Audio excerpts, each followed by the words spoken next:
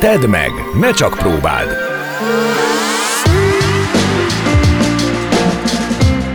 Egy életem.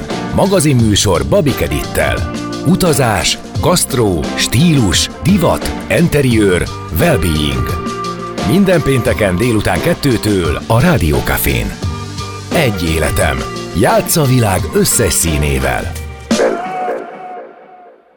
Sziasztok, Babik Edit vagyok. Mától rendszeresen hallhatjátok műsoromat itt a Rádió Cafén Egy életem címmel. Beszélgető partnereimmel témánk lesz az utazás, a gasztronómia, bepillantunk más kultúrák mindennapjaiba, és nyitottan szemléljük a világot, közvetlen környezetünket és benne magunkat is. Első vendégemmel a well-beingről, a jól létről beszélgetünk. Mit tehetünk a munkahelyünkön, vagy éppen magánemberként, hogy jobban érezzük magunkat a bőrünkben? Köszöntöm a stúdióban dr. Toldy Anna, a well-being szakértőt, a Work for Humans ügyvezetőjét. Üdvözlök én is mindenkit, és köszönöm a meghívást. Kezdjük talán azzal a beszélgetést, hogy nem is olyan régen egy interjúban a mostanában nagyon népszerű történész és filozófus Yuval Harari arról beszélt, hogy elvesztettük a kapcsolatot saját testünkkel, az érzékeléseinkkel, és egyáltalán a befelé figyeléssel. Sokkal jobban fókuszálunk külső dolgokra, leginkább a képernyőre, ami lehet a televízió, a monitor előttünk a munkahelyünkön, vagy éppen a mobiltelefonunk, és megjegyezte, hogy újra kapcsolatba kellene lépni saját magunkkal, jobban kellene befele figyelnünk, mert hogy sokkal otthonosabban éreznénk magunkat ebben a világban. Gondolom, hogy egyetért Harari szavaival. Igen, abszolút egyetértek vele. Azért is, mert ugye mi munkai well-being-gel foglalkozunk, de ebben ugye benne van minden, amit a well-beingnek tudnia kellene, azaz a jól létnek tudnia kellene ebben a társadalomban. És a jól lét egyébként úgy van megfogalmazva, vagy úgy tudjuk a legegyszerűbben bemutatni a hallgatóknak, hogy jól érzem magam, és közben a testemben is jól tudok funkcionálni és működni. Ez az egyik legegyszerűbb megfogalmazása magának a well-beingnek, de ugye ebben benne van az, hogy a mai fejnehéz világban nagyon sokat gondolkodunk, nagyon sokat ötletelünk, folyamatosan a digitális eszközök előtt vagyunk, és az elviszi a figyelmünket, és ez a fejnehézség elviszi a figyelmünket nem csak a körülöttünk zajló történésekről, hanem arról is, hogy mi hogy vagyunk a testünkben, és mennyire jól működik ez a test, aminek egyébként ki kellene szolgálnia a gondolkodásunkat, a fejünket is, és a pszichénket is, ahhoz, hogy legyen egy teljes egészségünk. Arra van valami magyarázat, hogy miért került most ennyire fókuszba a well-being téma? Miért most került fókuszba? Hát azt hiszem, hogy nem vagyunk jól, és nem csak én gondolom ezt, és nem csak én látom ezt így magam körül, illetve azoknál a munkahelyeknél, ahol dolgozunk, hanem az európai felmérések is azt mutatják, hogy nem vagyunk jól.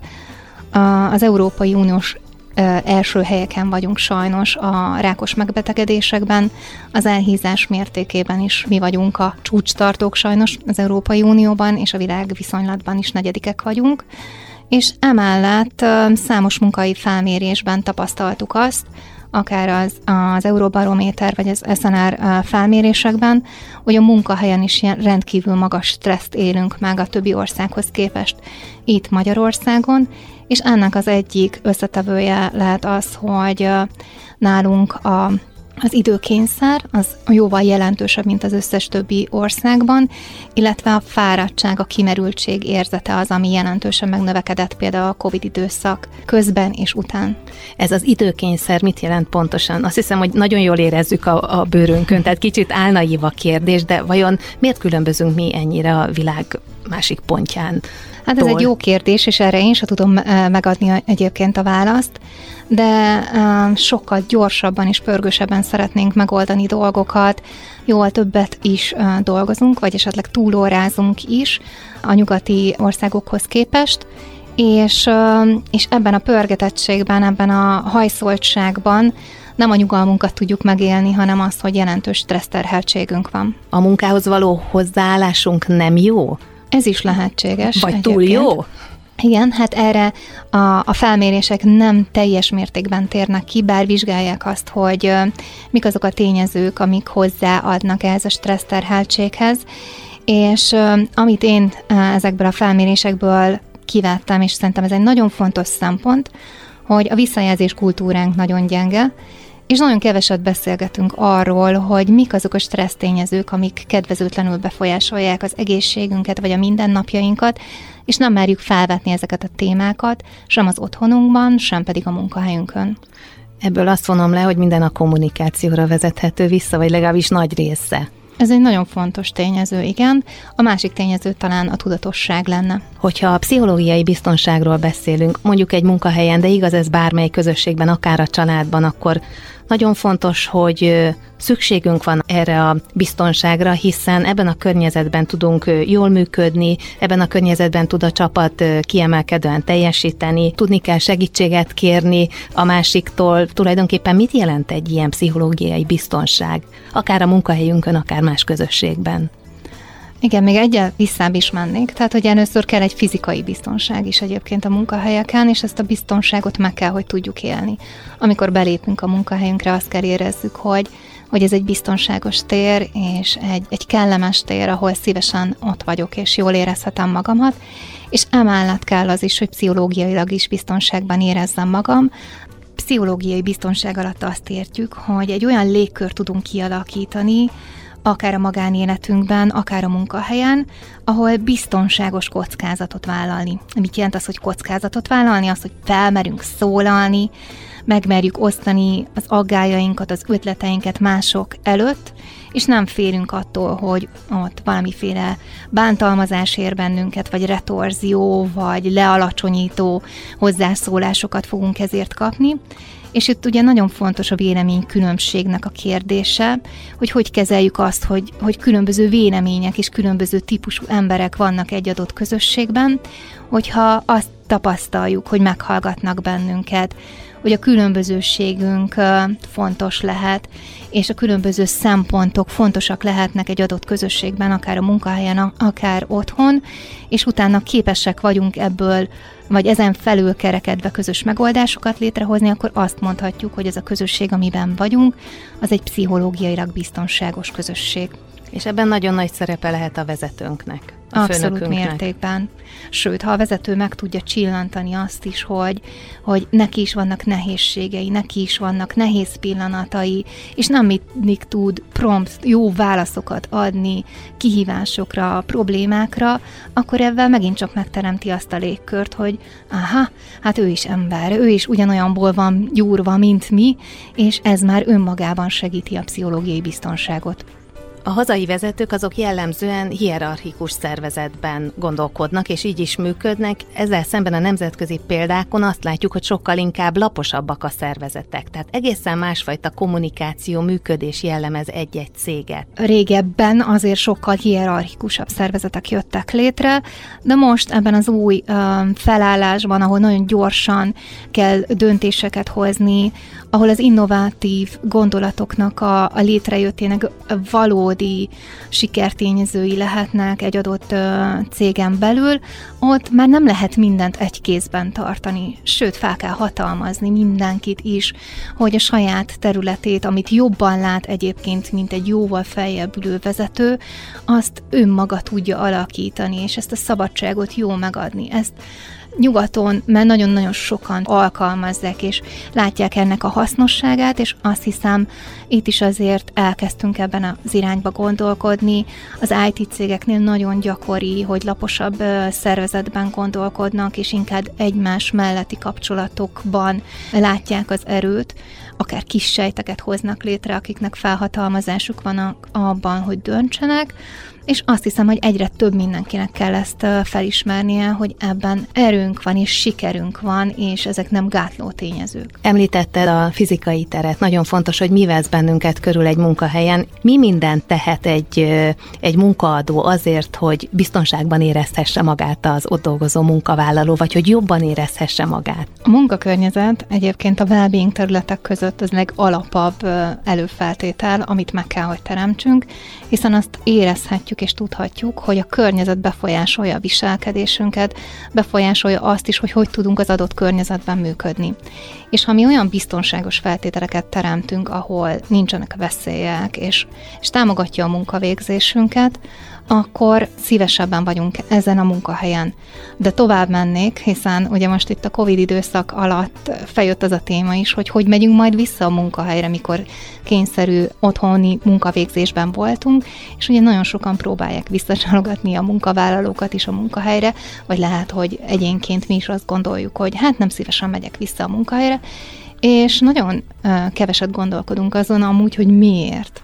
Valóban olyan csalogató a munkahely, ahol szívesen vagyunk, valóban támogatja a munkavégzésünket, a tevékenységünket, az a környezet, ahol vagyunk.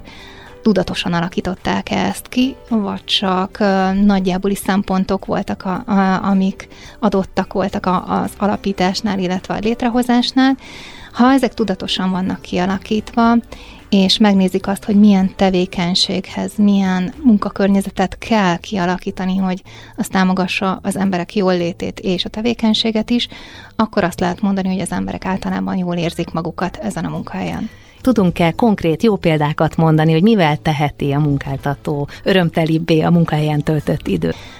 Milyen a levegő minősége, mennyire tisztított az a víz, amit esetleg minden nap iszunk, és ez mennyire segíti az egészségünket, milyenek a munkaterek, mennyire, mondjuk ha irodában vagyunk, mennyire segítik egyébként a mozgást is, mert maga a munkatér képes rávenni bennünket arra is, hogy többet mozogjunk. És ugye most egyébként is az irodai munkavégzésnél nagyon jellemző az, hogy inaktivitás van, keveset mozgunk, és ahhoz, hogy jól működhessen például az agyunk, ahhoz kell az is, hogy a testünket is megmozgassuk, és az táplálja így az egész egészségünket, és ezen keresztül egyébként például jobban is tudunk teljesíteni.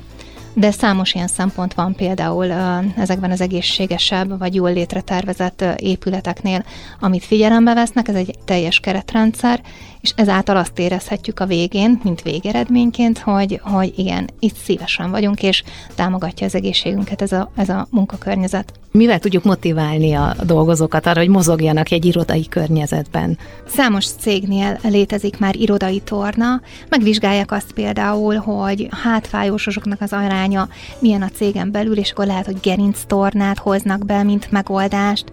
Lehetséges az, hogy inkább a stresszel szeretnének foglalkozni, és azt valahogy kidolgozni magukból az emberek, és akkor lehet, hogy egy jogát választanak, de akár megfigyelhetjük azt is, hogy maga a munkakörnyezetet alakítják úgy át, hogy vonzó legyen az a mozgás szempontjából is. Tehát lehet, hogy egy nagyon impozáns központi lépcsőt terveznek meg a cég szintjei között, és akkor már a lift helyett ezt a lépcsőt tudjuk használni, akár feliratokat is fel tudunk tenni, és avval motiválni embereket, hogy ha a lift helyett például a lépcsőt használod, mennyivel több kilokalóriát tudsz erégetni, és mennyivel több lépést tudsz beletenni a mindennapodba. Aztán vannak, akik már avval foglalkoznak, hogy lehet még több mozgást úgy bele is tenni, hogy nem ülő meetingünk van, hanem akár kimegyünk az iroda környékére, és 2, 3, 4 egy járó meetingben beszéljük meg a dolgainkat, főként, hogyha jó idő van természetesen. Aztán az állítható magasságú asztalokat is már behozzuk a munkahelyre, bizonyos helyekre leteszik, és lehet választani azt is, hogy változtassuk az ülő és az álló tevékenységünket, de akár már olyan közösségi tereket is létrehoznak, amik vonzóak, és oda el tudunk menni, ott találkozni tudunk más kollégákkal, beszélgetni tudunk, és ez is arra sarkal bennünket, hogy egy kicsit meghekkeljük az ülést, ne egyfolytában üljünk, hiszen ez nem jó nekünk, hanem újra felálljunk, átmozgassuk magunkat, legyen vérkeringésünk, és ezzel támogassuk az agyunkat, mert nem tudom, hogy ezt tudjuk-e, de hogy nem tudunk koncentrálni 30 percnél tovább, mély munkában nem tudunk benne lenni úgy, hogy ne kövessünk el hibákat. Ehhez fel kell állnunk, újra át kell mozgatni magunkat, a vérkeringésünket felpesdíteni, hogy az támogatni tudja a szellemi teljesítményünket is. Beszéltünk a fizikai környezetről, de a well-beinget, azt, hogy jól érezzük magunkat egy ilyen közösségben, sok minden mással is tudjuk támogatni, például mivel? A well-beingnek ugye több területe van, az egyik a pszichés well-being, a másik a szociális well-being, tehát a kapcsolatainknak a minősége, és hogyha erre az oldalra térünk rá, akkor ott megfigyelhetjük azt, hogy a munkavégzés önmagában befolyásolja azt, ahogy érezzük magunkat, illetve amilyen az egészségünk. Ha irodai munkavégzésről beszélünk például, akkor ott általánosságban látjuk azt, hogy a kockázatok, az maga az inaktivitás, tehát az ülő munkavégzés, illetve a képernyő előtti munkavégzés. És érdemes a digitális egyensúlyra is hangsúlyt fektetni, akár egy munkahelyen belül is, hogy mit jelent az, hogy multitasking, tehát hogy túl sok mindent próbálunk egyszerre megoldani, és ebben az esetben nem tudunk mindegyikre olyan maximálisan jól figyelni, hogy hibákat például ne kövessünk el, és itt a digitális egyensúlyra is törekedhetünk a cégen belül, és gondolkodhatunk azon, de egyébként egyénként is, hogy tudunk egy-egy munkára kifejezetten koncentrálni, és nem többfelé megosztani a figyelmünket, hiszen ebben az esetben egyébként is szellemi túlterhelésbe megyünk egyrészről, másrészről meg valószínű a teljesítményünk sem lesz olyan, mint amit akkor tudnánk leadni, amikor egy valamire jobban figyelünk. Ebben a multitaskingban egyébként azt mondják, a nők erősebbek, de hogyan tudjuk akkor őket segíteni? Konkrétan milyen példákkal tudjuk valamilyen módon leszűkíteni ezt a szórt figyelmet? Hát ezt a szórt figyelmet mindenképp onnan kell megközelítenünk, hogy mik a mi elvárásaink a munkahelyen. Hogyha azok az elvárásaink, hogy minél gyorsabban valamin legyünk túl, és valamilyen módon oldjuk meg, akkor nyilván egyébként is belelovaljuk magunkat abba, hogy multitasking legyen. De hogyha ki tudjuk fejezni az értékeinket, tehát nekünk az érték, hogy minőségi munka legyen, hogy keveset hibázzunk, és az ügyfeleink számára olyan minőségi termékeket és megoldásokat adjunk, ami tényleg a minőséget is jelenti, akkor el tudunk indulni erről az értékoldalról, ezt már ki tudjuk fejezni, és onnantól kezdve át tudjuk alakítani a napi munkavégzésünket is ebbe az irányba. És lehet, hogy meg tudunk határozni bizonyos csoportoknak olyan napokat, amikor ők mély munkavégzésben vannak, és a mély munkavégzést lehet, hogy nem benne az irodában teszik meg, hanem már az otthoni munkavégzésben, és lehetnek olyan irodák is, akik azt mondják, hogy ebben az irodában, vagy ebben a munkakörben ekkor és ekkor van olyan szabadidő, amikor tudunk egymással beszélgetni, ezen az időn kívül viszont olyan mély munkákat végzünk, és akár be is tesszük ezt a naptárunkba, és kifejezetten kiírjuk, hogy itt mély munkavégzés történik, és nem közösségi munkavégzés, amikor valójában be tudjuk iktatni ezeket a fontos szempontokat a napunkba. Nagyon sok helyről hallottam már, hogy well-being nagyköveteket vagy mentorokat képeznek ki, és nem feltétlenül a cég HR-es kollégája vagy a munkavédelmi kollega vállalja föl ezt a szerepet, hanem sokszor olyan, akiben van egy kis altruizmus, vagy az átlagosnál egy kicsit több altruizmus. Segítheti egy ilyen munkatárs alulról vagy oldalról a vezetőknek a munkáját? Abszolút segítheti, hiszen ő lesz majd a képviselője ennek a területnek, de azt azért így nem javaslom, hogy ezt valaki egyedül csinálja, ezt minden esetben csapatban kell csinálni, és mindenféle munkavállalói szintről kell, hogy képviseljék ebben a csapatmunkában az emberek ezt az értékrendet, és utána ezt az értékrendet kell elteríteni az egész szervezeten belül.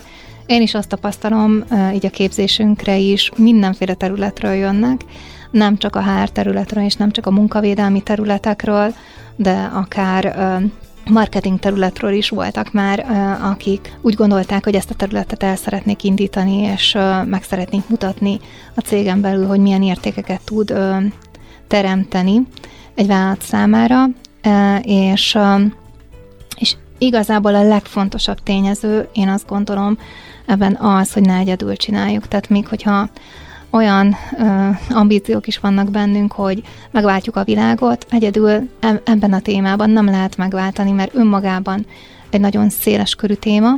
Tehát a well-being nagyon-nagyon sok tudományos területet is felölel, és nagyon sok tudományos terület összekapcsolódásából hozza azokat az eredményeket, amit a munkahelyeken is fel tudunk használni.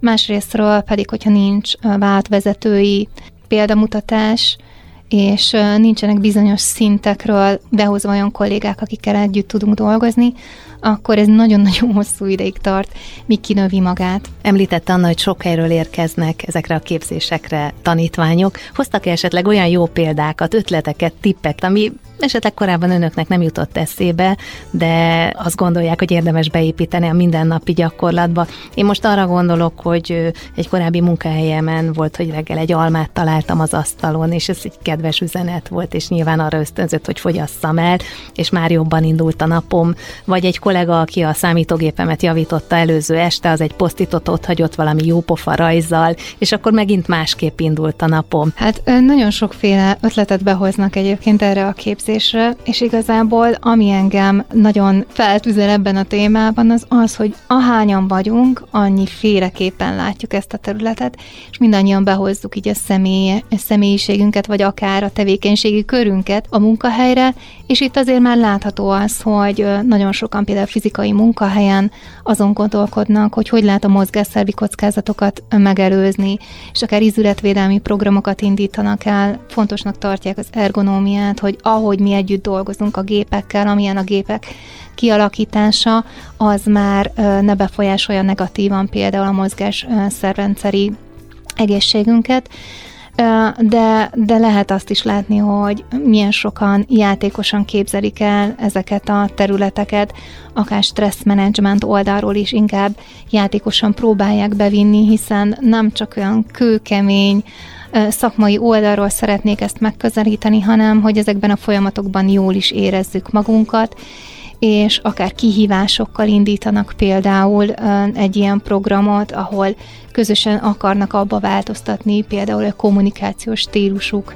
milyen, és egy pozitívabb kommunikációs hangulatot üssenek meg, de vannak, akik közösen próbálnak abban változtatni, hogy a mozgásszegény életmódon, hogy legyünk úrrá, és próbáljunk meg megoldásokat találni a munkahelyen is.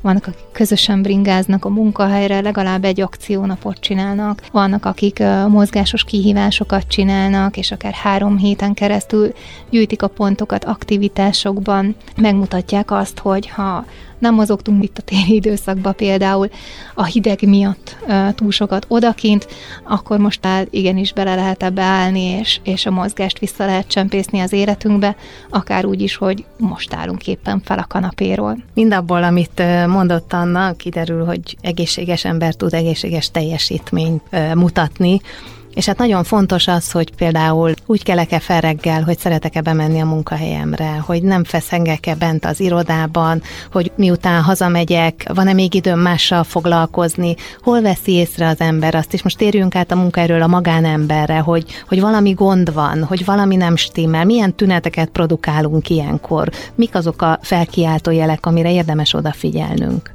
Onnan közelíteném meg először, hogy azon nagyon sokat gondolkodunk, hogy mi nem jó, és milyen problémáink vannak e kapcsán, de keveset gondolkodunk például azon, hogy mit lehetne tenni, hogy jobb legyen. És ez vezet vissza ahhoz a gondolathoz is, hogy nem tesszük fel ezeket a kérdéseket, és nem beszéljük meg sem magánemberként, sem a munkahelyen, hogy mitől lehet nekem jobb, és mi az, amit most mindenki el is gondolkodhat azon, hogy mi az, amit már a mai napban beletett, hogy mi az egy dolog, vagy ez a 2, vagy a 3 dolog, amitől ma jobban érzi magát. És azon fontos elgondolkodnunk. Most személyes példa, nyilván nem egyszerre építem én sem ki az összes well-being elemet az életemben, hanem szépen lépésről lépésre haladok, és mindig egy-egy elemet építek hozzá az életemhez, amivel jobban érzem magam. De például fontosnak tartom azt, hogy reggel energetizáltan ébredjek, tehát ez azt jelenti, hogy előtte már jól kialudtam magamat, és betervezem a napomba azt, hogy nekem meglegyen a megfelelő alvásmennyiségem, mert nagyon sokan küzdenek avval, hogy nem megfelelő sem az alvás minőségük, sem az alvás mennyiségük. Ez azt jelenti, hogy mondjuk megtervezi Anna, hogy 10 órakor lefekszik, és 6 órakor kell. Tehát, hogy az alvási időt azt ugyanúgy, mint egy meetinget, vagy bármi egyebet, azt rögzít. Igen, mert tudom, hogy ez az egyik legfontosabb alapszükségletem, hogy meglegyen a megfelelő pihenőidő, és ugye ezt regenerációnak is hívhatjuk, és akár az egész napunk folyamán megnézhetjük azt, hogy van-e nekem egy kicsi időm is arra, hogy lepihenjek, mert hogy nagyon erős munkatempóban dolgozunk, nagyon nagy megterhelések vannak rajtunk, ahogy így a felmérések is mutatják, és hogy megtervezzük-e azt is, hogy hol tudunk mi feltöltődni és regenerálódni, megvannak ezek a pontok az életünkben. úgy tudtam-e felkelni, hogy tényleg időben kelek fel, és van időm arra, hogy a reggelemet elindítsam, mert akkor teljesen másként indul, mint hogyha látom, hogy késésbe vagyok, azonnal bevágom magam a kocsiba, és végig előzgetem a sort, és még stresszelek is, és úgy érkezek be a munkahelyre. Szóval van egy előfeltétel is ahhoz, hogy munkaképesen érkezzek be a munkahelyre, és jól érezhessem esetleg már ezek alapján, a feltételek alapján is a munkahelyen magamat, és akkor utána persze ott van az a közös felelősség a munkahelyen például, hogy mi hogy szólunk egymáshoz, hogy milyen a mi munkai kultúránk, és mennyire érezzük egymást, akár így a munkahelyen, mennyire próbálunk gesztusokat tenni, köszönni, mosolyogni, hálásak lenni bizonyos dolgokért, és itt már azért elindul egy csomó gondolat, ami azt mutatja, hogy nagyon sok minden múlik azon, hogy mit ad a munkahely, de azon is nagyon-nagyon sok minden múlik, hogy mi magánemberként hogy gondolkodunk erről, és mennyire próbálunk azért tudatosan belemenni ezekbe az egészségünket pozitív irányba változtató feltételekbe.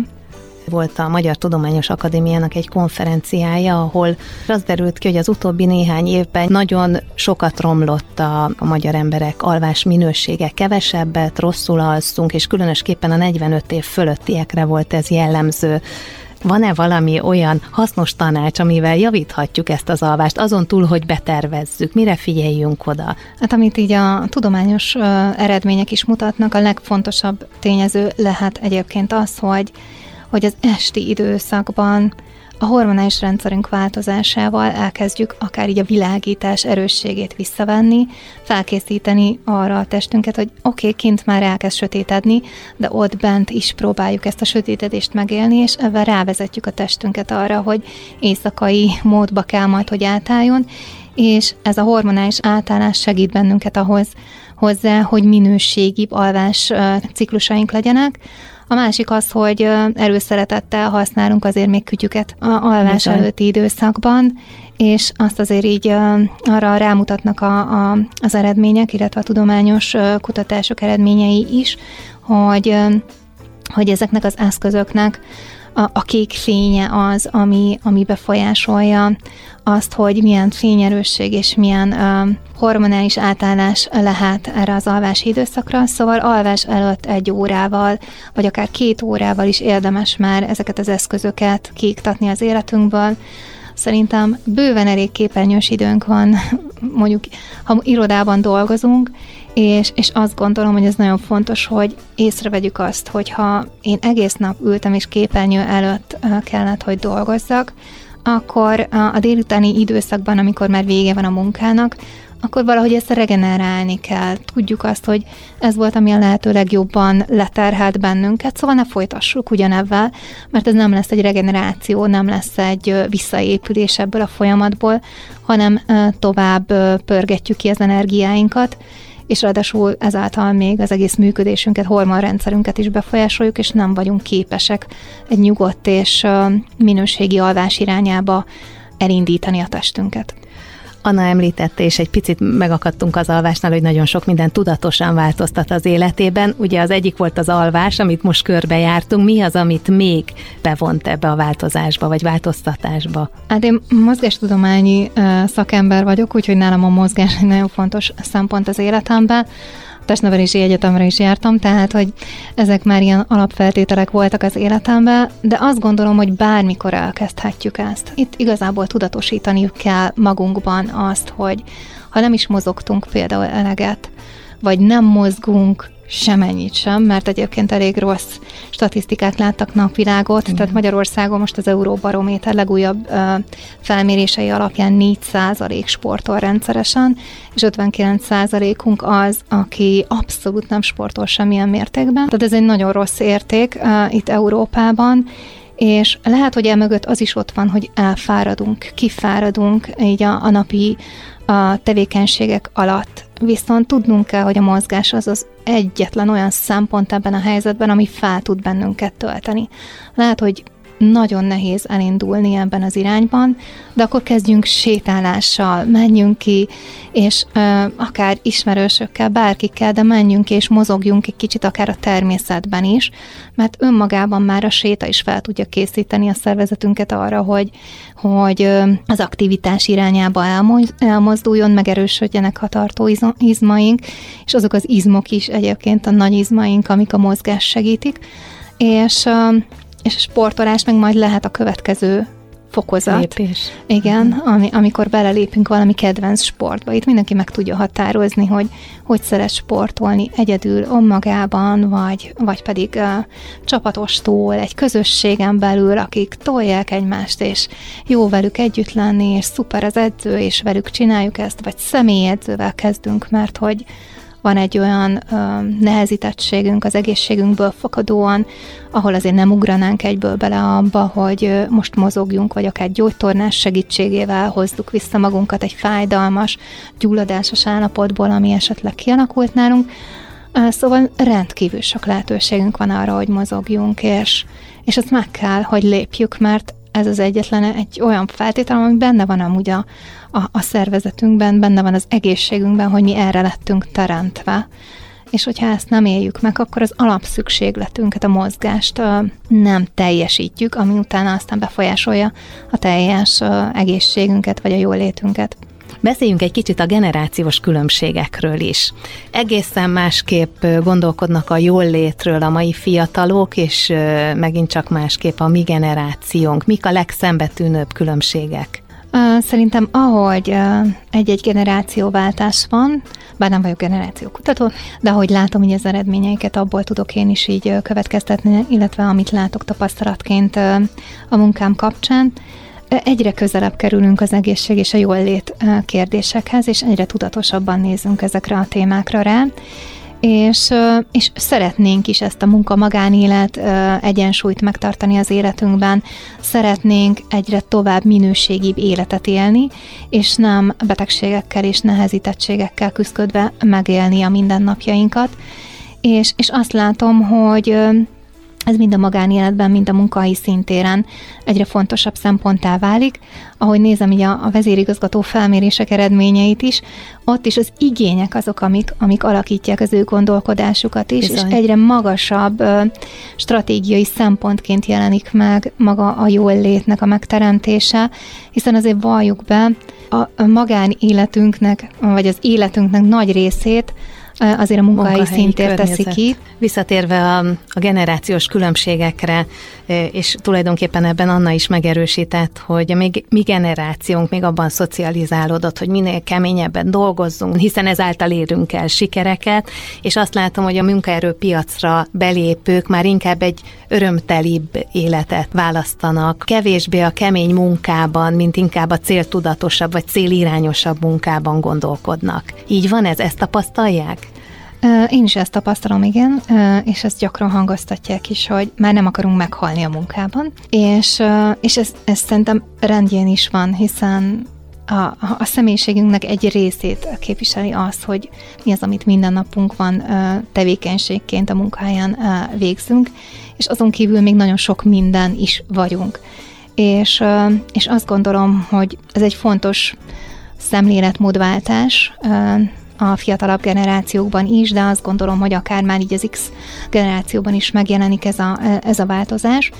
És a boldogság szempont egyébként megjelent általánosságban így az emberek életében, hogy ha már jól létről beszélünk, ugye akkor nem csak jól szeretnénk végezni a munkánkat, hanem jól is szeretnénk érezni magunkat úgy en bloc, de emellett minden boldogságkutatás kitér arra is, hogy értelmes célokat kell, hogy kitűzzünk magunk elé, és ha megvannak ezek az értelmes célok, és ebbe az irányba megyünk el, és mindig pipát tudunk tenni a feladatok mellé, vagy a célok mentén kitűzött életesemények mellé, akkor megint csak boldogságélmények tudnak keletkezni bennünk, és az élet értelmességét is elkezdtük egyébként keresni, az, hogy mitől érzem én értelmesebbnek az életemet, és ugye ez megint csak visszavezet minket a munkahelyre is, hogy értelmes munkát végzek, olyan munkám van, ami a céljaimat is támogatja, vagy ha már a fiatalabb generációról beszéltünk,